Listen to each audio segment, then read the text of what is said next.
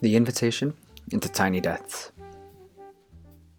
At a depth our finite minds can hardly comprehend, we've collectively rubbed up against death more than I can remember in my entire adult life. I intentionally choose the word collectively.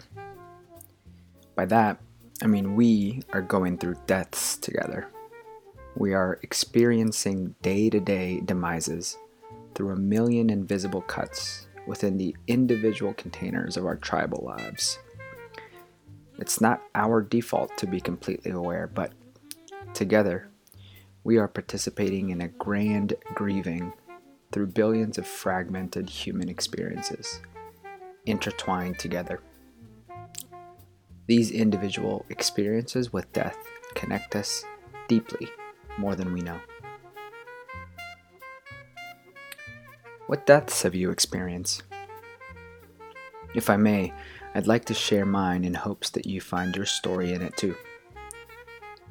I've experienced the death of loved ones, expected and unexpectedly. Some who are gone too soon. I've experienced the death of a career, the death of a expected business revenue, the death of a friendship, the death of this arbitrary vision of how much money I would have in my bank account by now, and the freedom I thought I would feel once I achieved that. The death of this image I propped up to myself and everyone else so that I would seem significant, that I mattered, that I was special. The death of the amazing lover persona I thought I was to my wife. The death of future plans.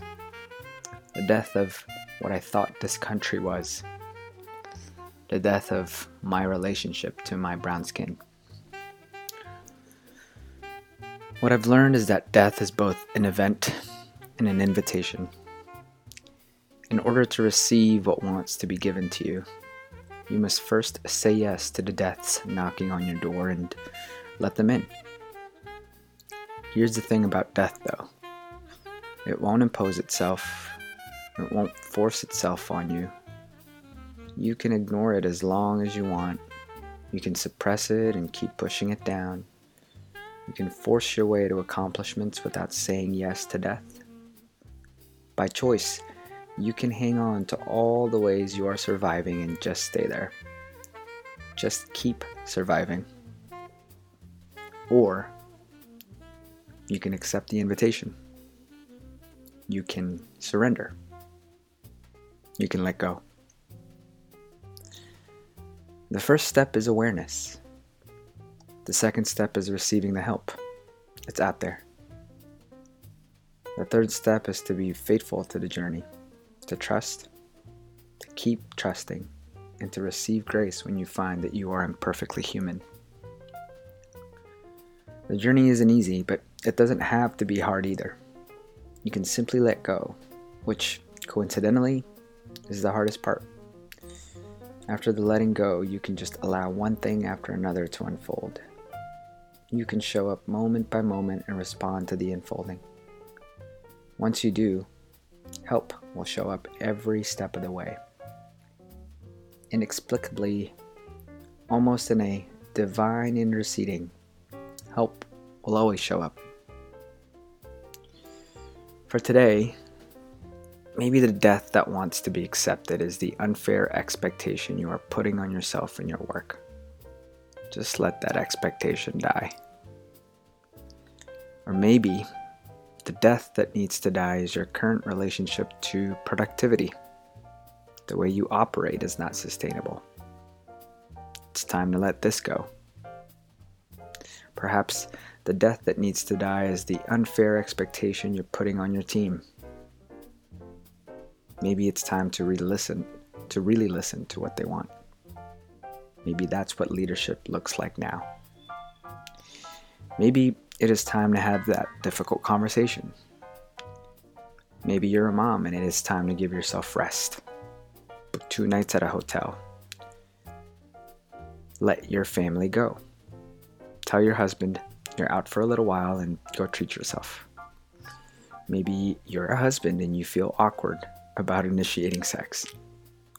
Perhaps it's time to let your fear of rejection die and discover a more bold persona of the type of lover you can be.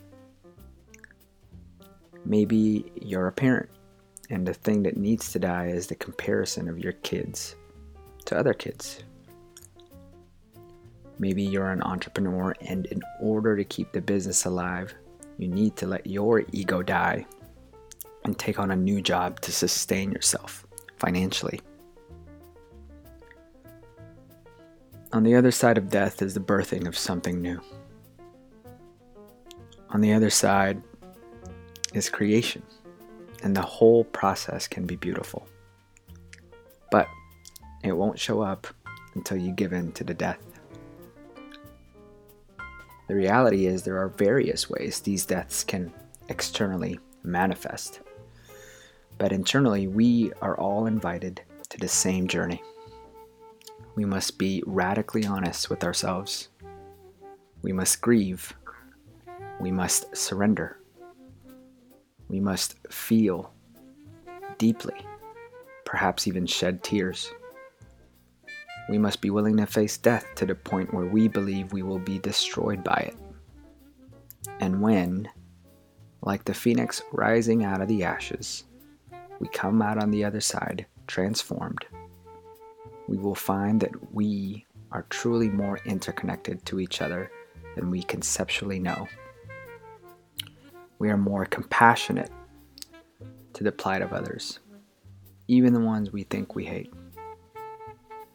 We are grounded in presence. We are rooted in love. We are at peace. We are in deep gratitude. We are in joy. And I'm not talking about happiness. I am talking about a deep joy that envelops and wraps our darkest hour in grace and allows all of it to belong. We come home to ourselves and we realize that we belong to each other. This is the path. If these words have even a subtle hum deep within you, then my friend, you are already on the path. Let's keep walking together.